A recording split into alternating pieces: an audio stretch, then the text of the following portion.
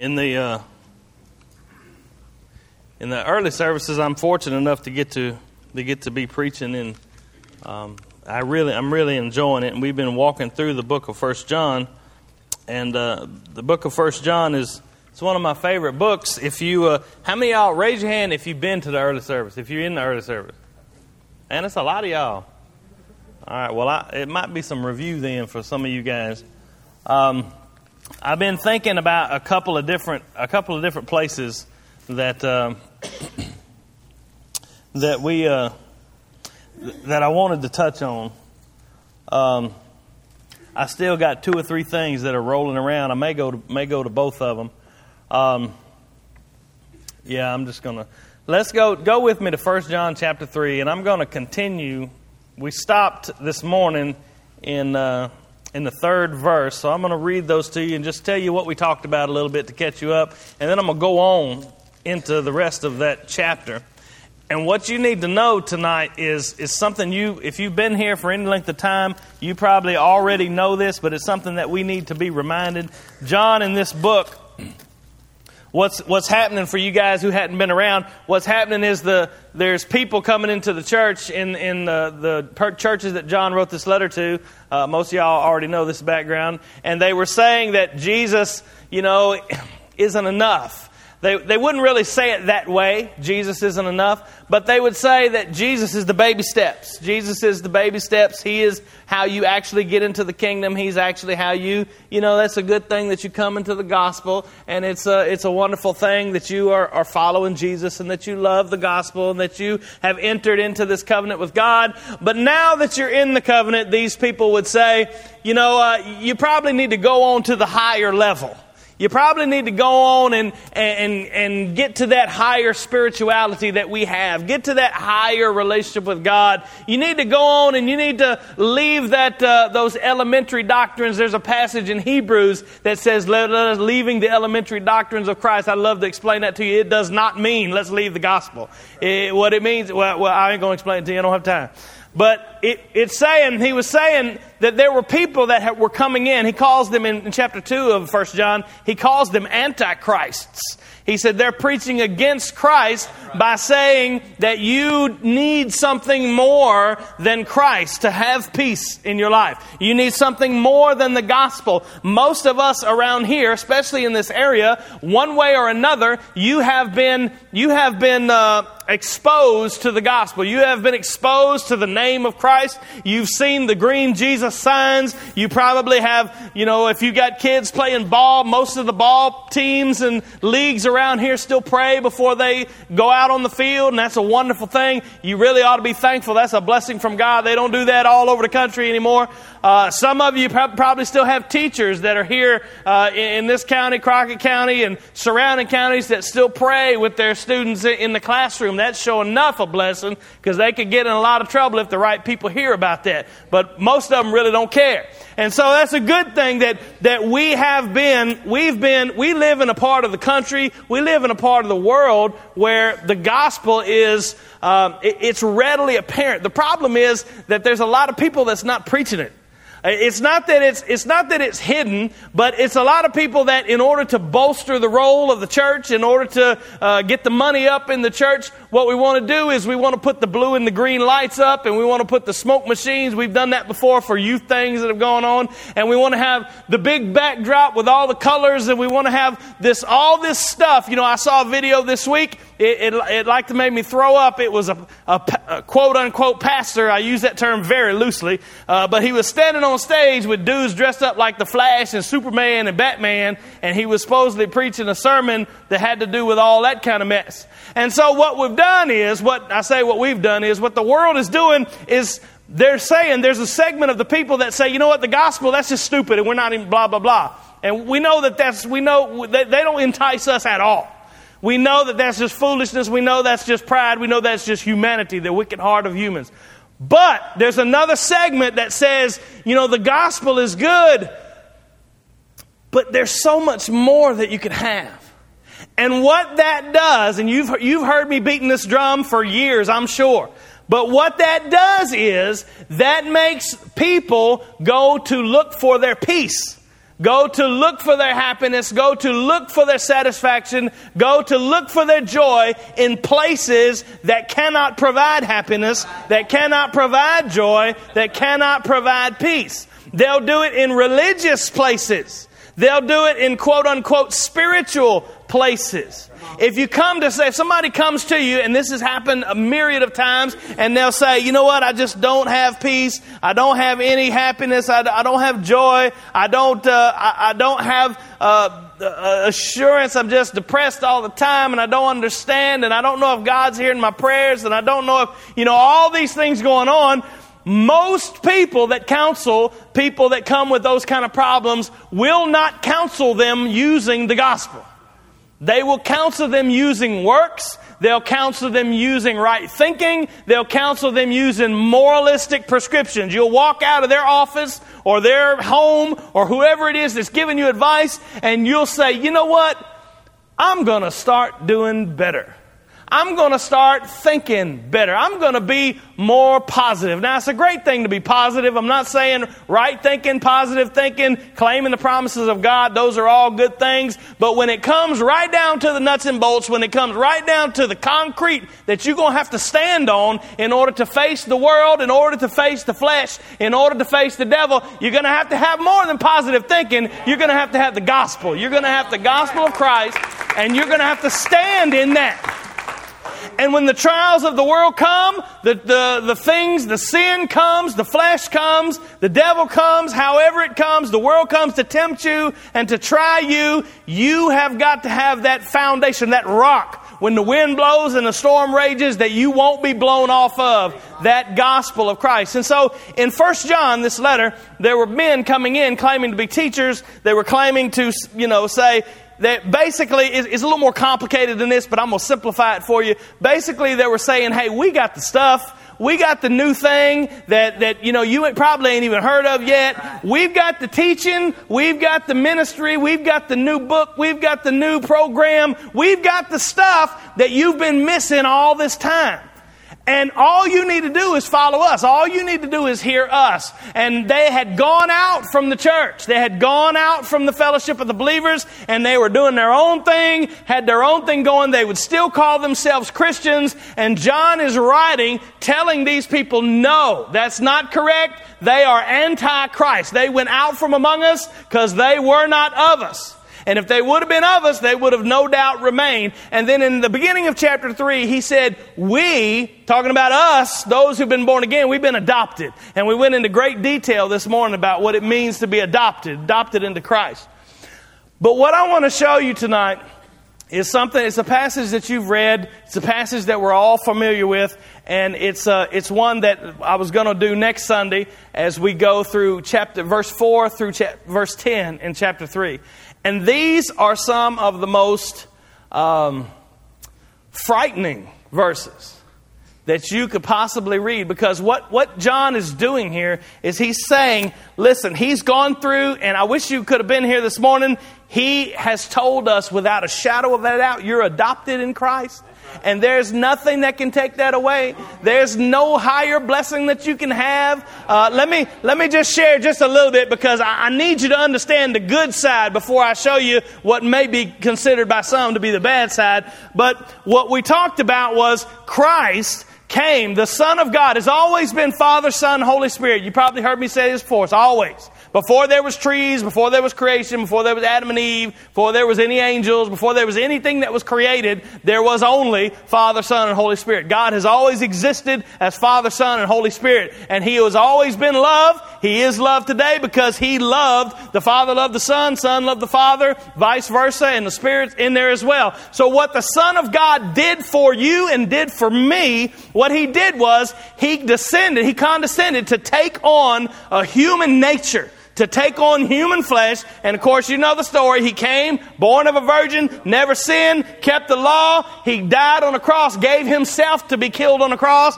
He was buried in a tomb, 3 days later resurrected. He ascended from the grave. He ascended to heaven. And when He ascended, He, as our representative, brought us with Him to the throne room of God and sat down at the right hand of the Father, saying, it is finished. For the first time in the history of the universe, a man, a lowly man, came to the throne room of God, was accepted by God, glorified by God, given a name that is greater than every other name, and everything in creation will bow down to that name.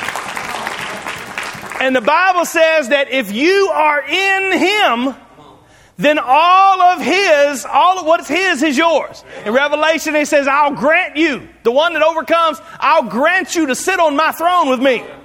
I'll grant you that kingdom. The Bible tells us that we have all spiritual blessings in heavenly places in Christ Jesus. It says you have been seated in heavenly places. Right now, you are an adopted son and daughter of Christ if you have been born again. So you got two sides to this thing. On the one hand, there is absolutely nothing that can take your inheritance. You are a co-heir with Christ. He said Jesus is the firstborn of many brethren. That's us who've been born again. We are His brothers and His sisters. God only has one natural-born son, but you and I have been adopted into that family, and He sees us the same way that He sees His own son. And so that adoption that He has given us is the redemption of our soul, the perfection of our souls before God. So when the Father looks at you, you've heard this, I know, when the Father looks at you, He sees His Son, and that is the absolute perfection. That's perfection. And so John wants to make sure we know in this book, especially the first two chapters, that if you have Christ, you have perfection in God's sight. There is no higher level to reach. There's no stepping ladder to get up any higher. You know, there's no, well, if I do this, God will love me more. God can't love you more if He loves you in Christ. God cannot love you more if He loves you in Christ. Now, God loves the whole world. We know that. But if He loves you in Christ, you have everything. You have all the promises of God in Christ. They're yea and amen. There's nothing lacking. You flip over from Genesis all the way to Revelation, and every single promise in that book, you can say, that's mine. I'm an heir of God. I'm a co-heir with Christ. That's mine. It belongs to me. We talked about this morning, if you're adopted into a family, you become part of the family. You're not second class. You're not working to make sure you get to stay there. You are part of the family. The judge, most times in certain states, will even change your birth certificate, wipe out the biological parents that are on your birth certificate, and write the adoptive parents in, so it's as if you were always part of the family. When you come to Christ, you have been perfected in His sight.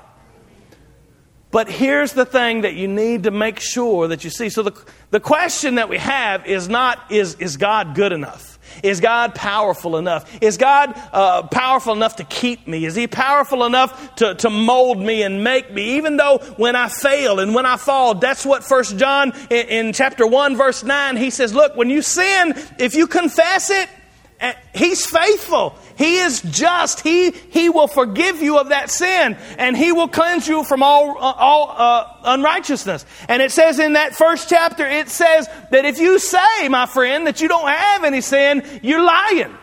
So we don't need to play the mask game that I've got it all going on and everything's wonderful and everything's fine in my life and I don't have any sin and I don't have any problems, I don't have any troubles. I'm doing everything perfectly just the way Jesus did when He was. We don't even need to play that game. The gospel is so good, we don't have to. We don't have to play that game. We don't have to be in despair because our hearts still have a war against the flesh going on in them. We don't have to be in despair of that because the gospel is so beautiful. It's so wonderful that we know that we've been forgiven. That's one side. So listen, I'm going to say, I've heard Brother Eddie say it again, so I know I'm okay to say it.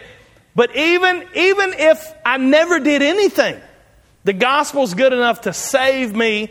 It's good enough to save me if I never crack my Bible, never come to church again. John 3:16 would be enough for me to be righteous and stand before God and be forgiven. But there is also, salvation doesn't come by itself. It doesn't come as a sign that hangs around your neck because I walked down an aisle one day and I prayed a prayer after the preacher, or I said what somebody wanted me to say, and I was in trouble, and maybe my wife left me and I knew I needed to get her back, and the only way to get her back was to let her think I got saved, and they had to give me a clean slate. Everything's wiped away and I don't have to worry about it anymore. There's lots of reasons for you to walk this aisle. Lots of reasons for you to come down here. Lots of reasons for you to come to these altars and say, oh, I need to be saved.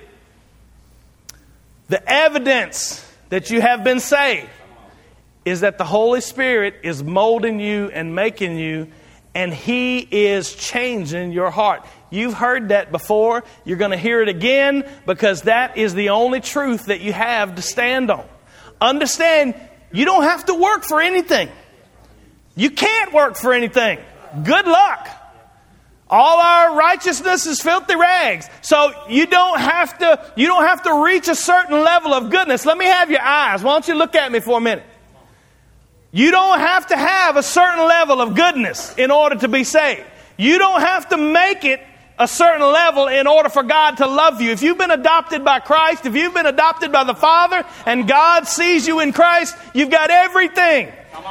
And the evidence that is in your life, the evidence that is true, is that you will be daily conformed to the image of Christ.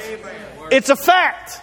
You can't get around it. Let me read to you. We read this morning the first 3 verses in 1 John chapter 3. It says, behold, what manner of love the Father has bestowed upon us, that we should be called the sons of God. We have been born again into His family. We've been adopted. He said, therefore, that's why the world don't know you. That's why it don't know you, because it didn't know Him. He says, beloved, right now, as you're sitting here, I don't care how you feel. I don't care what's going through your mind. I don't care what trials you have, what sufferings you have, what things you've going on. Right now, we are the sons of God. Right now, beloved, now are we the sons of God. And it doesn't appear yet what will be, but we know that when He shall appear, we shall be like Him. We have a hope waiting for us, incorruptible, imperishable, cannot be faded away. No moth can get it. No rust can get it. We have stored up treasures in heaven for ourselves by trusting in Christ, and He is the greatest treasure that we can have. He says, you've got a hope that you're looking forward to. And then verse 3 introduces what we're going to read. It says, every man that has this hope in him, what does he do? He purifies himself. He is being sanctified by the Spirit of God. Every man, I told him this morning, this is not a command. This is not a suggestion. This is not saying, hey guys, if you want to be righteous, you better start purifying yourself.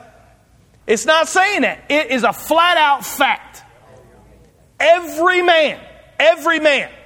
You're not exempt. I'm not exempt. Your grandmama's not exempt. Your little baby's not exempt. Every person who has been adopted by Christ is doing what? They are purifying themselves. It's not to say that they're working for anything, but the Spirit of God has given them a new heart, and that new heart is always going to chase after what it loves. You're going to do what you love. I don't care what it is, whether it's baseball, eating steak, going shopping, cleaning house. I don't know why y'all would love cleaning house, but some people do. Whatever it is that you love, you're going to do it. I promise you. You're going to make time to do it. You're going to make time to do what you love to do.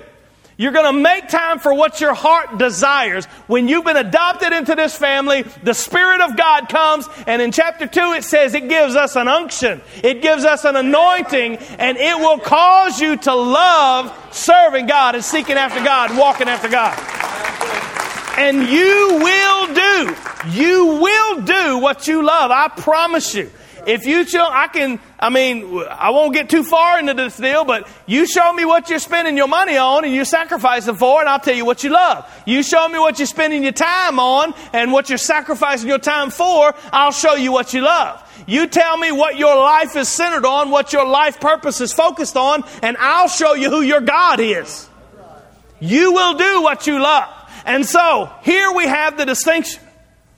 There's a lot of people that love that first part. They say, I've been adopted into the family of God. Praise God, I prayed it and I really, really, really meant it. But there's no spirit that causes them to keep God's commandments. There's no spirit that causes them to desire to walk after His statutes, to desire Him, to love Him, to seek after Him. Maybe you're doing the right things. I'm coming to church. I'm nice to everybody, and I just try to live my life. And why has it got to be so tough? And I'm just making it the best that I can. We're talking about what your heart desires, what it's pointing after. The evidence, I'm going to read it to you. It's not just my thinking. I'm going to read it to you right here. The evidence that you have been born again, adopted into this family, is that you have a love to serve God. You have a love to please God. You have a love to walk after His ways. Are you doing it perfectly? No, we're not talking about perfection.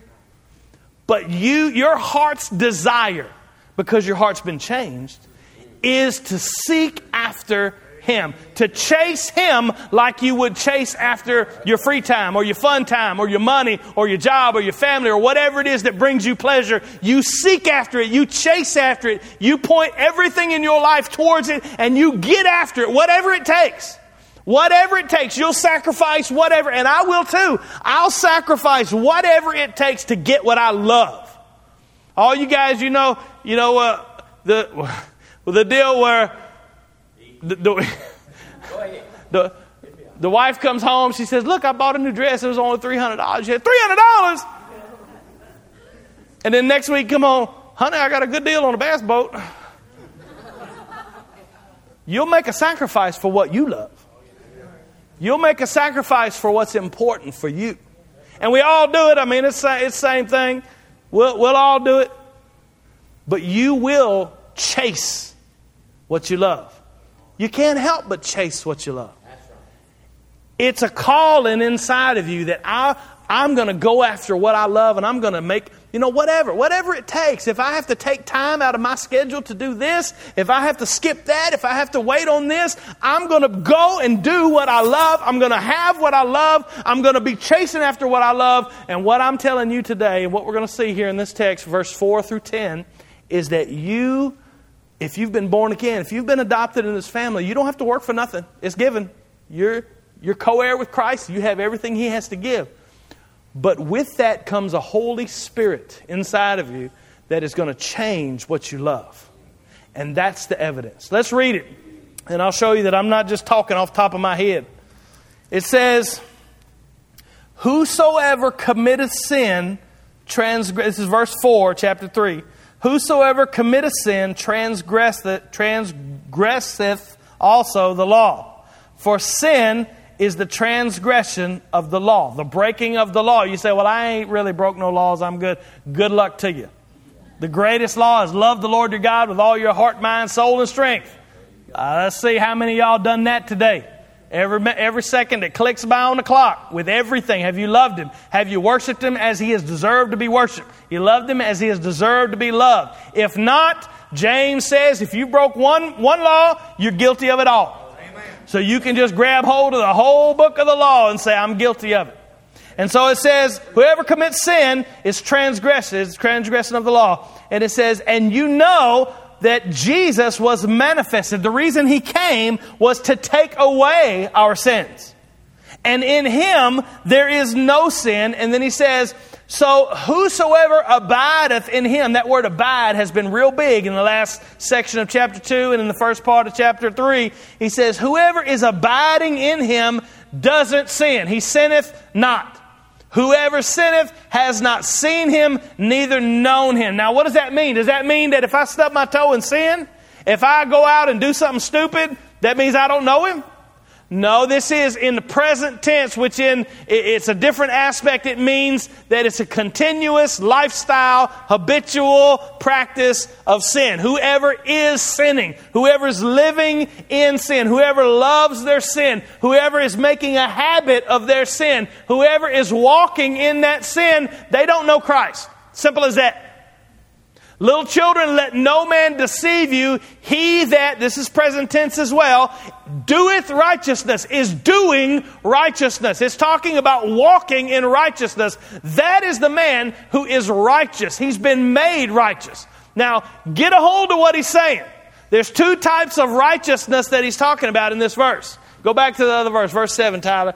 Two types of righteousness. One is that you've been made righteous, not by your righteousness, but by Christ's righteousness. You are righteous not because you do righteousness. You're righteous not because you do anything good, or you're acting good, or you're keeping the law, or anything like that. By the law, no flesh will be justified. You are righteous in one and only way, and that's when Jesus Christ comes, saves your soul, pays for your sin, and imparts the Holy Spirit into you. He says, but the evidence of that righteousness that you possess in Jesus is that you will be doing righteousness. Amen. You will be walking in righteousness. Are you doing it perfectly? No. We're not talking about that. We're talking about a life that has been turned. Like Brother Eddie talked about repentance this morning. It's a turn. You go on left and you turn. You go in 180 degrees, you go the other direction. We're talking about a life that has been seeking nothing but self, that has been seeking nothing but pleasure and happiness and whatever and worldly things. And that life all of a sudden touched by the Holy Spirit, born again by the Spirit of God, it turns in repentance and it heads in the direction to seek after righteousness, to seek Him, His kingdom, His righteousness, to do those things. He says, the one that doeth righteousness is righteous, even as Christ is righteous. Now go to the next verse. Now listen, this is very important for you to understand. Look at me.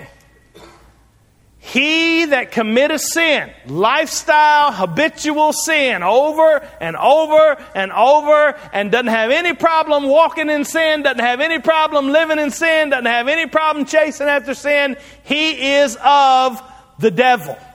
John chapter 8, John said, Jesus told these Pharisees that were questioning him, they said, we're Abraham's children. We have God as our father. In John chapter 8, he said, no, your father is the devil. He said, if God were your father, you'd love me.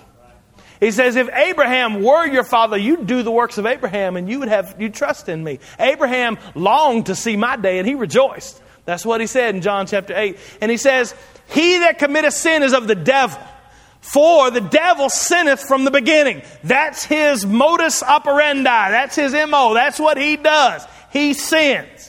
He sinned from the very beginning. And this is the very purpose that the Son of God was manifest, that He might destroy the works that the devil is doing. That He might destroy the sin that has captured humanity. He might destroy the slavery to sin that our hearts are in. That's why He came. That's His purpose. Now, think with me just for a minute. Let's reason together. It doesn't take a rocket scientist to realize that if I'm walking and loving and enjoying and living in the very thing that Jesus was manifest for to take away, it doesn't really make sense for me to say that I'm in Jesus, does it? It's like if Jesus is walking north and I'm walking south, how can I say I'm following Jesus? He's going that way. He's going this way and I'm going in a different direction, but I still say, I'm following Jesus. I believe in Jesus. Understand what he's saying here. He says the Son of God was crucified. He appeared, He gave Himself on a cross in order to take away sin. So if sin is not systematically being taken away in your life and you're not growing in holiness and righteousness and faith and repentance, you're not growing in those things, seeking after those things, you should not even pretend like you have any assurance that you've been born again, because that's the reason Jesus came. The reason He came was to destroy the works of the devil. And He did that once for all in the Father's eyes. When we look right now, remember the very first verse we read, right now we are the sons of God. We're not working for it. It's a done deal. He said it's finished. But I don't know about you, but in my walking around life, sometimes I don't act like a son of God. Sometimes as that flesh wars with that spirit, I know it's hard for y'all to believe, but I might say something stupid. I know, shocker. Renee told me they was laughing about me in their Sunday school class because I never smiled in pictures or something. I might do all kind of things stupid. If you took a snapshot, those I hate having my picture taken as a why, but You take a snapshot of me in any given moment, and you could probably make all kind of cases for why I'm, maybe my demeanor's not good. Maybe somebody cut me off in traffic. Maybe whatever. But when you look at the movie reel of my life, what you will see, if I'm a believer, is a constant growth toward holiness, toward righteousness, towards seeking after God, towards following His ways. I ain't there yet. I'm not there yet by any stretch of the imagination. But I got to tell you, I'm a whole lot better today than I was when He first saved me. Now, sometimes it's hard for me to see it because the more he shows Himself to me, the more wretched I look. I'm like, I didn't even know I had this sin. I didn't even know I had this wickedness in me. My goodness, has that been there the whole time? But I can promise you that I'm chasing after Him. Let's put it that way. I'm chasing after Him more today than I was that first whatever. Y'all know the story. The first month that I was here, Brother Eddie pretty much locked me in the office because I done run 3 families off in a week and a half, and he's like, "You just sit right here and man that phone and be good." Hopefully, I'm a little more compassionate today. We all laughing at it. That ain't funny. He that committeth sin is of the devil. Go to verse 9. We're going to stop at verse 9 and 10. Now listen, this right here is something that you need to internalize. It's something that you need to make sure that you understand. And I hope you're paying attention. It says, whoever, everybody, all those, anybody who is born of God does not commit ongoing lifestyle, habitual, is what that present tense signifies, sin. He doesn't live in the sin. He doesn't live in it. He doesn't enjoy it. He doesn't relish it. He doesn't make excuses for it. He doesn't justify it. That's the one thing I still work on. When Dana will come and we'll have an argument and she'll say, "Why didn't you do this?" My first response is, "Well, why didn't you do what you did 4 months ago?" I want to get my jab in there. I want to justify myself. I want to say, "Well, you know what? You ain't that good either." That's what I want to do. Whosoever's been born of God, he doesn't live in that sin. He doesn't justify his sin. The law came to stop the mouth. And this is very important. I need you to really pay attention. It says the one who's been born again, whosoever, anyone who has been born again, everyone who has been born again, he does not commit sin. And this is why. For Christ's seed remains in him.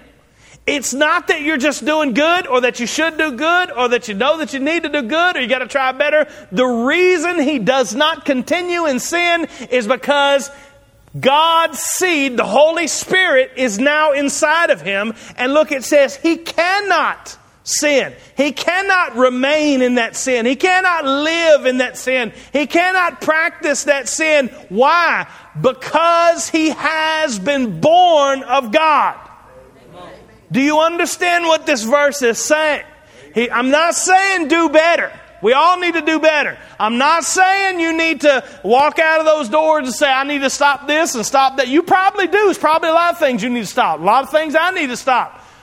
The point of the verse is the evidence that you have been born again, that you have been born of God, is that you do not love sin. You hate sin and cannot walk in sin. Sin hurts when it comes about and the flesh wars with the spirit, and sometimes we allow that flesh to just win and we do what the flesh wants.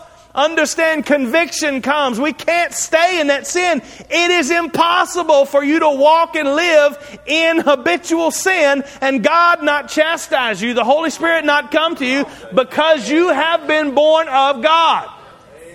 That's what it says. Cannot sin. Cannot remain in sin. Cannot live in habitual sin. Why can he not? Because he has been born of God. Don't get it backwards. Don't get it backwards and say, "Well, if I try really hard and I don't sin, I'm going to be born of God." That's backwards. It doesn't work that way. That's not the way it works. You're born of God, and therefore you cannot remain in habitual, ongoing lifestyle of sin. You cannot.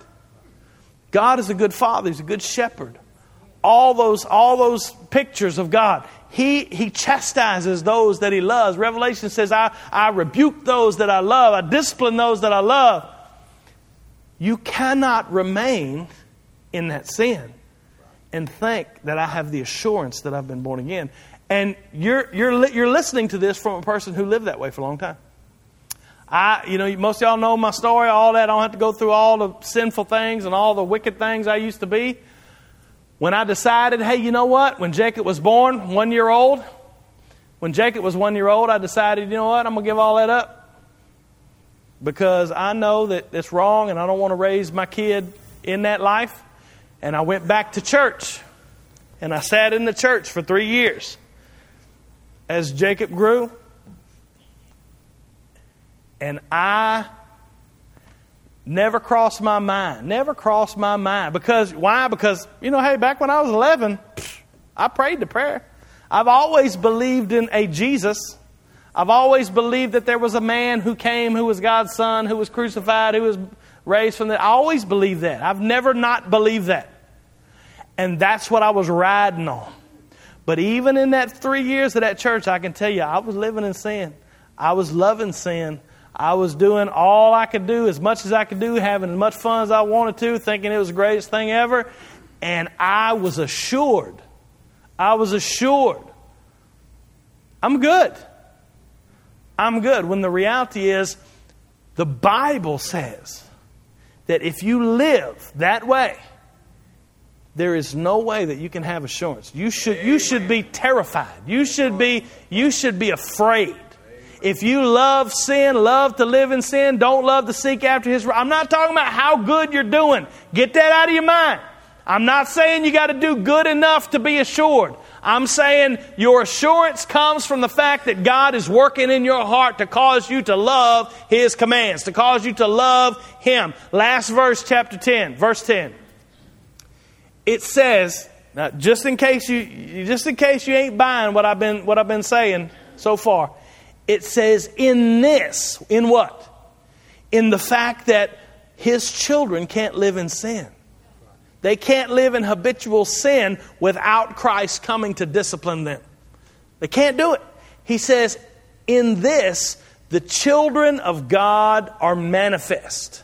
He's saying this is how we know who the children of God are and the children of the devil. He says, whosoever doeth not righteousness, walking in a life of seeking after righteousness, they're not of God.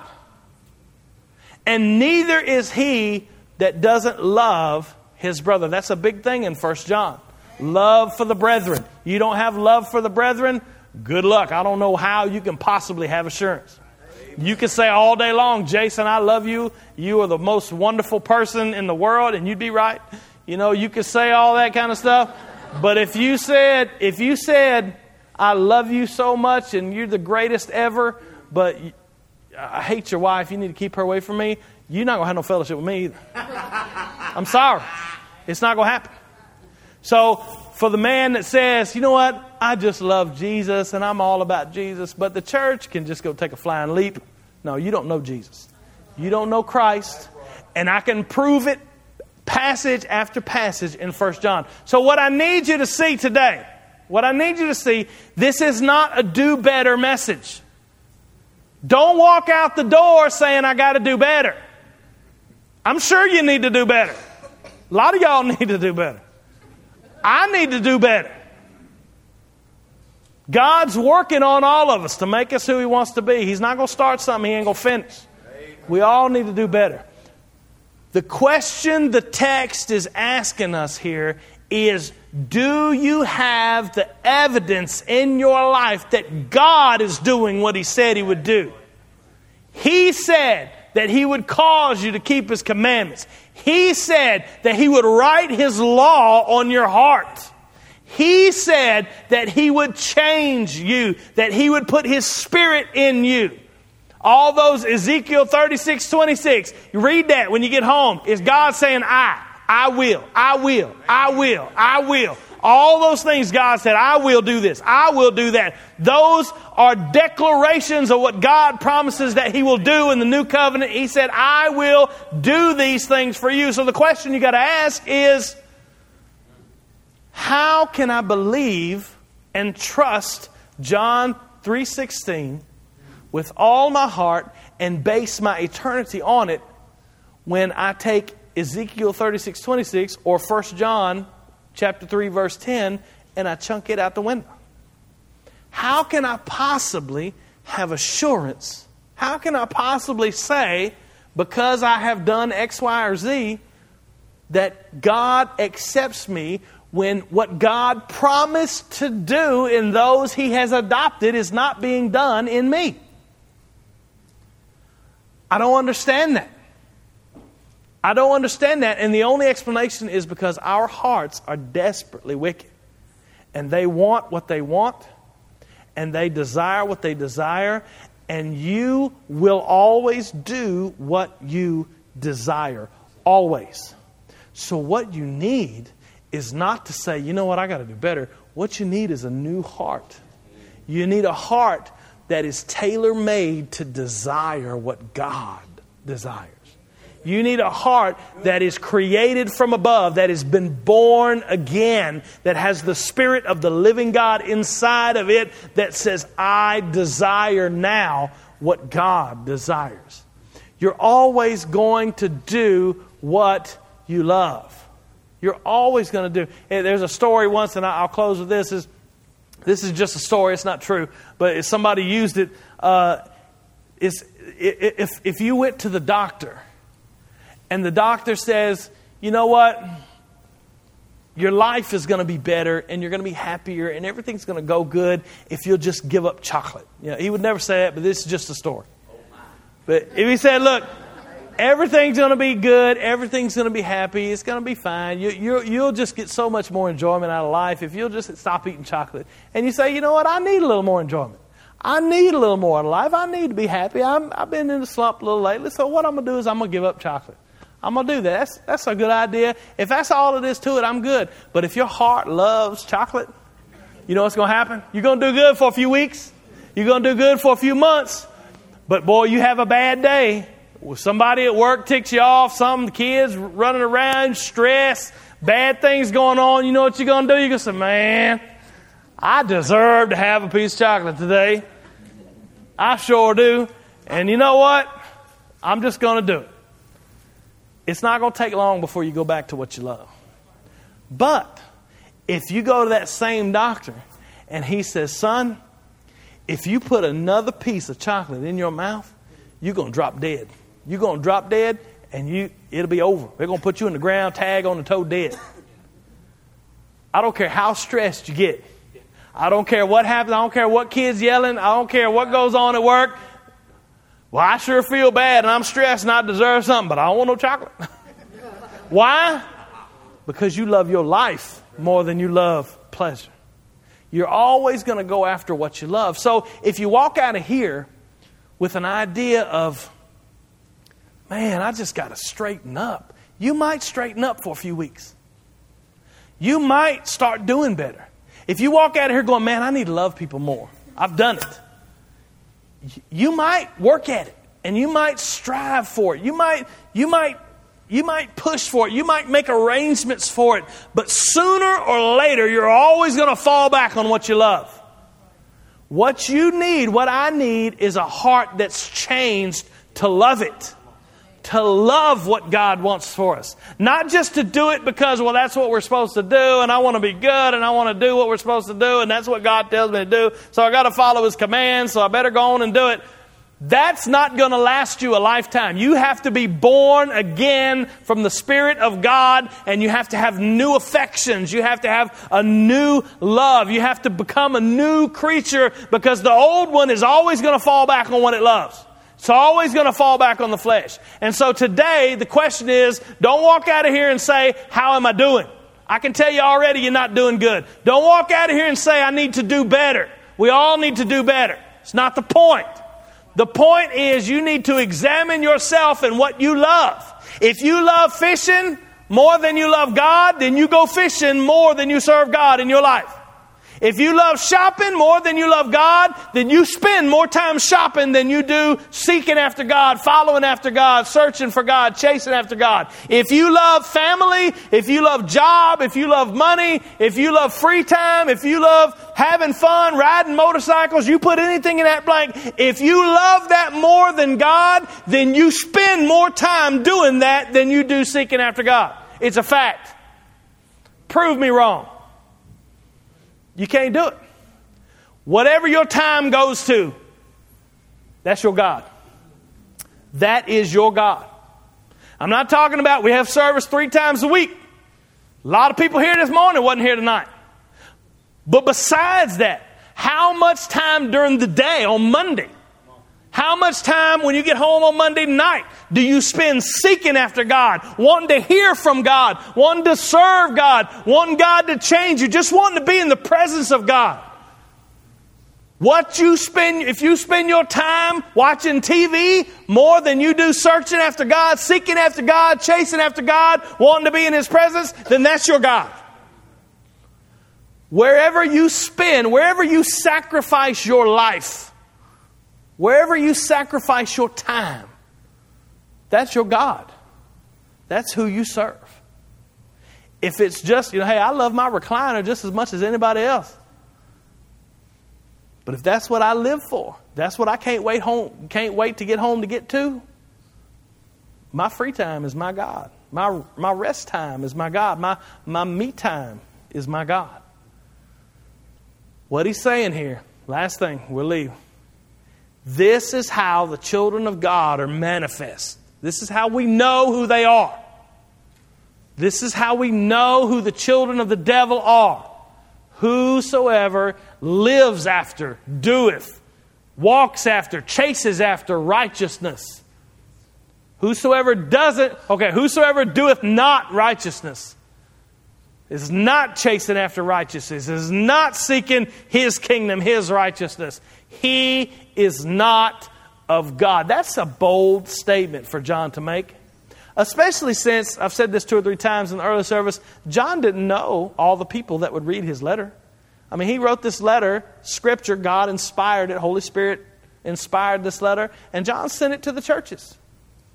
He didn't know personally all the people who'd read this letter. He sure didn't know the people 2,000 years from now that would read this letter. But he could say without classification, without a mitigating circumstance, he could say without apology, everyone who's been born of God follows after righteousness. Everyone who has been born of God purifies himself. Everyone that has this hope purifies himself. And everyone who doeth not righteousness is not living after a pattern of chasing after God and seeking after obeying God and serving God. They are not of God. He could say that because it's a fact. It's a fact for you. It's a fact for you. It's a fact for me. It's a fact for my grandmother. It's a fact for Sophie. It's a fact. You and I cannot have assurance. You can't have peace. Are you kidding? You can't have joy. You can't have... Those are fruits of the Spirit of God. That's right. How could you think that I'm going to try to do something that's going to make me happy, work to make me happy, learn new truths that are going to make me happy, get into a bunch of theology books or Christian living books, and that's going to make me happy? Everybody's got a new program. Everybody's got a new book. Everybody's got a new teaching series that they have the secret that's been lost to the church for 2,000 years. It's all... You know what I'm going to say? I said it this morning. If it's not about Jesus Christ and Him crucified, throw it in the trash. Amen. Amen. So what I'm telling you today is you got to examine yourself. You are either sitting here today, you're either a child of God or you're a child of the devil. And the way that's manifest is by looking at your life. I don't care how many times you've been baptized. I don't care how many times you walked down the carpet. I don't care if you was 5 years old, 8 years old, 10 years old, 12 years old. I don't care if I'm the one who prayed with you. If I'm the one that explained the gospel to you. If God is not doing what God promised to do in your heart, you're not of God. I'm not saying you're doing it good. I'm not saying that you got it all going on or you got to reach this level in order to be assured that you have salvation. I'm saying if God is not molding you, making you, you have no reason to be assured of your salvation. You understand? You understand? I hope you understand. I guess we'll end by just asking you to examine yourself. You examine yourself whether you be of the faith or not. All of you, I'm looking around, there's not many visitors here. I don't know if there's any visitors here, but all of you have been part of our church. I say our church for a long time. Some of you longer than others. All of you have heard this message before. It's nothing new. It's nothing absolutely new. Jesus once told a parable. And this is it's so frightening to me. It's the parable of the sower and the seeds. You know it better than I do. It's so frightening to me because there's only one kind of seed. There's only one kind of soil that goes to heaven. There's only one kind of soil that produces fruit. Of course, you know the flat path by the wayside. I mean, there's nothing there. The seed just falls. It lays on top. Birds come take it away. Satan comes steal the word. Those middle two soils scare me to death because the rocky soil and the thorny ground, both of those two receive the word with gladness and they rejoice. So understand what he's saying. They receive the word and they rejoice. So by modern standards, you would say, wow, they're Christians. Praise God. It says, but on the one hand, the thorns, the cares of the world, they choke that out and they fall away. And then on the rocky soil, there's no root. They never trusted in Christ. There's no root there. And when the sun comes up, the tribulation of the world, the trials of the world, it just scorches it. And it's gone. You and only you have to understand. You have to decide. You have to examine yourself and say, am I one of those that received the word with gladness and rejoiced and then fell away from it? Or am I the soil that produces 100-fold, 200-fold of fruit? Maybe there was a time in your life, maybe there was a time here that you were you would have served, you would have done anything. You would have cleaned the toilets with the toothbrush if God asked you to do it. You would have been here to do everything that we offered to do. You would have been here. Remember the time when all the men stayed till 10 or 11 o'clock cooking hamburgers on East Main? You would have done whatever it took. If God asked you, there's nothing I won't do. Nothing I won't be. I'll be there until the last man leaves, and I'll be there in fellowship with him. If my brother needs me, I'm going to be right there. And then the cares of the world, the sun came up and scorched. And now the focus of your life is not serving Christ, seeking after Christ, following chasing after His kingdom, His righteousness. But the focus of your life is just getting by. I mean, I got a lot going on. I got a job. I got kids. I got the focus of your life is just getting through the day. Is that peace? Is that joy? Is that happiness? Is that what that is? Because if that's peace, I don't want none of it. I don't need it. If that's joy, if joy is just popping in here whenever you get ready and popping out and not being invested, not being part of the body, not investing in your life, if that's what gives you joy, then I don't want no part of it. I don't want none of it. Peace comes as a fruit of the Spirit. And only you know if you've been born again. And John makes it clear right here. You can't trust your heart. Your heart's wicked. The evidence that you've been born again is that God is moving in your heart and you're chasing after righteousness. And there will be times when you step off the path.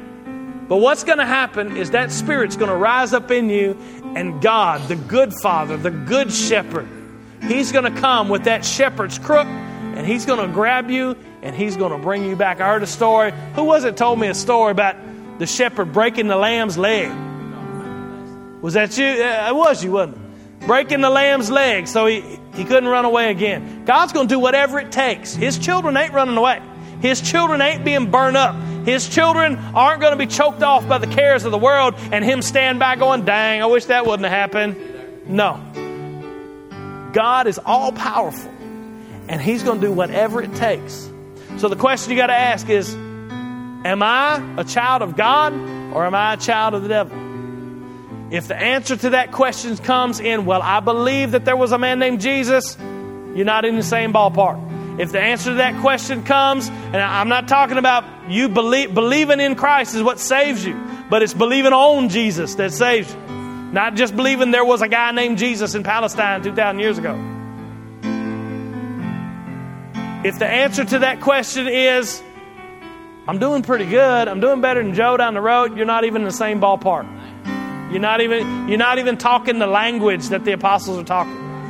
The answer to that question is God moving me to holiness, to seek after Him, to serve Him, to chase after Him, and to seek His presence no matter what the cost, no matter what the sacrifice, no matter what it takes. I'm going to chase Him until I get to be glorified in His presence, until I either die trying or He splits through those clouds and comes and gets me. I'm going to be chasing after Him. And that's the question that you have to answer. And I'm so thankful that we're here in a church where the gospel is preached. It's preached. Brother Johnny preaches. Brother Eddie preaches the gospel every time. That's the only preaching there is. Everything else is just speaking. Unless you're proclaiming the gospel. And we're in a church where we have a family here that understands that it's easy to miss it. It's easy to miss it. Today you come and you give yourself to Him. You turn your heart over to Him. You say, God, I need to be saved, but I need a heart. I need You to change my heart, to love what You love, to hate what You hate, and to just seek after You the rest of my life, because my heart's defective. I won't do it. If You leave it up to me, I won't do it. If You leave it in my hands, I can't make it. If You leave it in my power, it's not going to happen. I might do good for a week or two, might do good for a month or two, might do good for a year or two, but eventually I'm going to go back to what I love. I need You to change what I love. I need You to make me a new creature.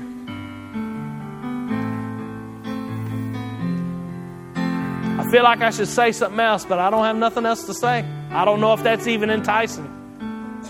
Let's pray together. Father, we love You.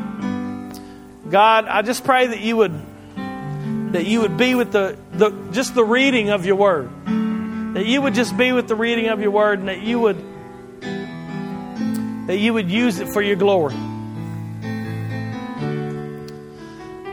God, so many people coming to the altar. I pray that You would just move throughout this place, and that You would bless our hearts, that You would touch our hearts, that You would convict our hearts, that You would change our hearts. Today, if you're here and you know there's really no evidence in my life that God is working. I did good for a while. I did good for a long time. But man, I've gone right back to where I used to be. I've gone right back to who I used to be. There's no evidence that I am focused. My life's purpose is to seek after God. There's no evidence that my life's purpose is to chase after His commands. I spend way more time trying to please myself than I do trying to please God. Understand that according to 1 John chapter 3, you don't have any reason to have assurance that you have ever been saved. You did good for a while. But in your own strength, you can't continue for a lifetime. You'll always fall back to what you love. Fortunately, today, that passage that was read in service this morning, Jesus says, you know what? My law, it's heavy, boy. It's heavy on you. And it will crack you. It will crush you. It will destroy you. So all of you who are heavy laden with that law, all of you who have that on your back and can't seem to get rid of it, you come to me and I'll give you rest. I'll take that burden off of you. I completed the law for you. I can give you peace, and you will not only find rest for your body, you'll find rest for your soul, because my burden is not heavy like the law is. My burden's light. It's easy. You come and you learn from me. You don't just learn from the law, the do this and don't do that. You come and you learn from me, and I'll give you rest for your soul. The invitation is open today. He says, today, if you are hearing the voice of God, don't harden your heart, because that voice may not come again. Today, you call out to Him and you say, God, I know that I'm a sinner. I know that I'm lost. I know that I don't have any evidence in my life. I was once good. I once did great. I was once chasing after you, but I've gone back. I've turned around. I've gone right back to where I started, and I'm no different today than I was the very first day before I supposedly came to you. It's evident that my ground, my soil, is the thorny ground. It's evident that my soil is the rocky ground. I need a new heart. I need you to change what I love. Because if you leave it up to me, I can't do it. I can't make it. I need you to save me. I'm repenting right now of all my sin. I'm repenting of everything that I am. I'm repenting of my wicked heart. And I'm telling you that I don't have nothing to offer you. I'm telling you I don't have nothing to present before you. I don't have nothing to give you. I don't have nothing to commit to you. I don't have nothing that's worth nothing. All I can do is cry out for your mercy. All I can do is cry out for your grace. And ask you, plead with you, beg you to save me. And I'm going to put all my trust in the fact that your death and your resurrection is enough. It's sufficient to save me. And I'm going to walk in that you are enough.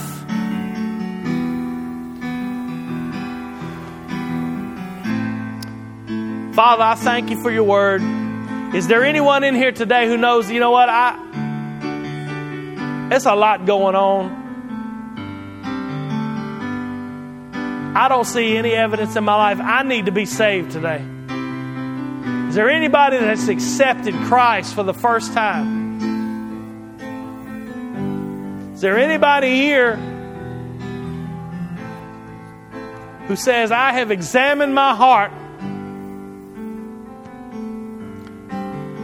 and I don't see what God promises to do in His children in my heart?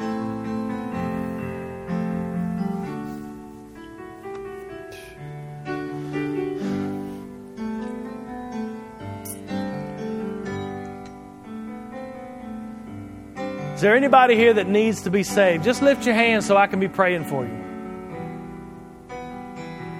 You say, Father, I know that I'm lost and I know that I need to be saved. I'm just coming to you.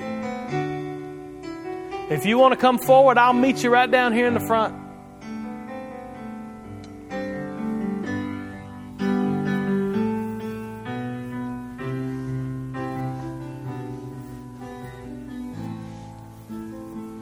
Zach, you need Jesus, man? Bad. You need Him bad. You realize that you're lost. You understand that you can't do it on your own. Can't work for it. You grew up in church like I did. And so has there been a time before where you came up and prayed a prayer after somebody and told them? I did too. Same thing. And I was lost as well. See, back in 2009, I thought I was saved. The life I've been living, it ain't good enough for Him. Yeah. I want to live for Him, not me, not my dad, not, like you said, like stuff I love. Yeah. I want to do it for Him. Yeah. Only way that happens is if He changes our heart. So what I'm going to do is I'm going to pray for you. And then you're going to pray. Okay? It's no magic words. It's no way that you need to, you just call out to Him. You tell Him you're repenting of your sin. You tell Him you're trusting in Jesus. And you just believing that He died for you. and that you asking Him to save you. That's all you say. It doesn't matter how you say it. You say it from your heart, okay? Father, we love you. I thank you for Zach. I just pray that you be with him. Thank you for calling him. Thank you for moving on his heart. Thank you for calling him to yourself. And right now, God, you said that if we would confess with our mouth the Lord Jesus and believe in our heart that you would save us. So right now, he's gonna confess with his mouth, and he's gonna call out to you from the depths of his heart, just whatever he's feeling, God, and he's gonna ask you to save him. And I'm gonna sit here in agreement with him, and I'm gonna be praying with him. So Zach, you tell God what you want. Lord, I want to say I'm sorry for denying you important times in life, not always being a compliment to your word, Lord. God, you said, for God so loved the world, He gave His only begotten Son. Whoever believed Him should not perish but live everlasting life. Yes. God, you gave your Son for me. You gave your life for me, Lord. And I just want to take my life and use it for you, Lord. Minister to other people, to touch other hearts, Lord. God, I want to live for you, not for me, but for you, Lord. God, thank you for touching me tonight. Thank you for this message that I have received, Lord. God, please just touch me and use me in your will, Lord. In Jesus' name I pray. Amen. Amen. You trust in Him for your salvation. He died on the cross for you. You're never going to be good enough. You're never going to work good enough. But the gospel is all that you need to save. Do you understand? Yes. Are you trusting in His death? You trusting in Him? Yes, sir. He's the only evidence. When you stand before God, the only evidence you're going to have to offer is that He died for you. Trust in that with all your heart. Yes, sir. That makes you my brother, Zach. That means that God saved you. He said, whoever calls upon the name of the Lord will be saved. So today He saved you if you trust Him. Yes, sir. Okay? Yes, I believe it. Thank you. Man, I sure love you. I love you too. We're going to let these people love on you too. Her name's been written down.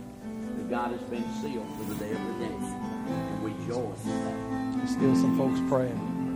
Amen. Just lift your hand and praise. Amen. Got one more over What you there. done done, young man? What you done done? Know what you say? You spoke to Brandon and thank you for Jacob. Just keep praying. Just keep praying. People are doing business with God all over. Just keep praying. Keep on praying. Keep on praying. Keep right on praying. Keep right on praying.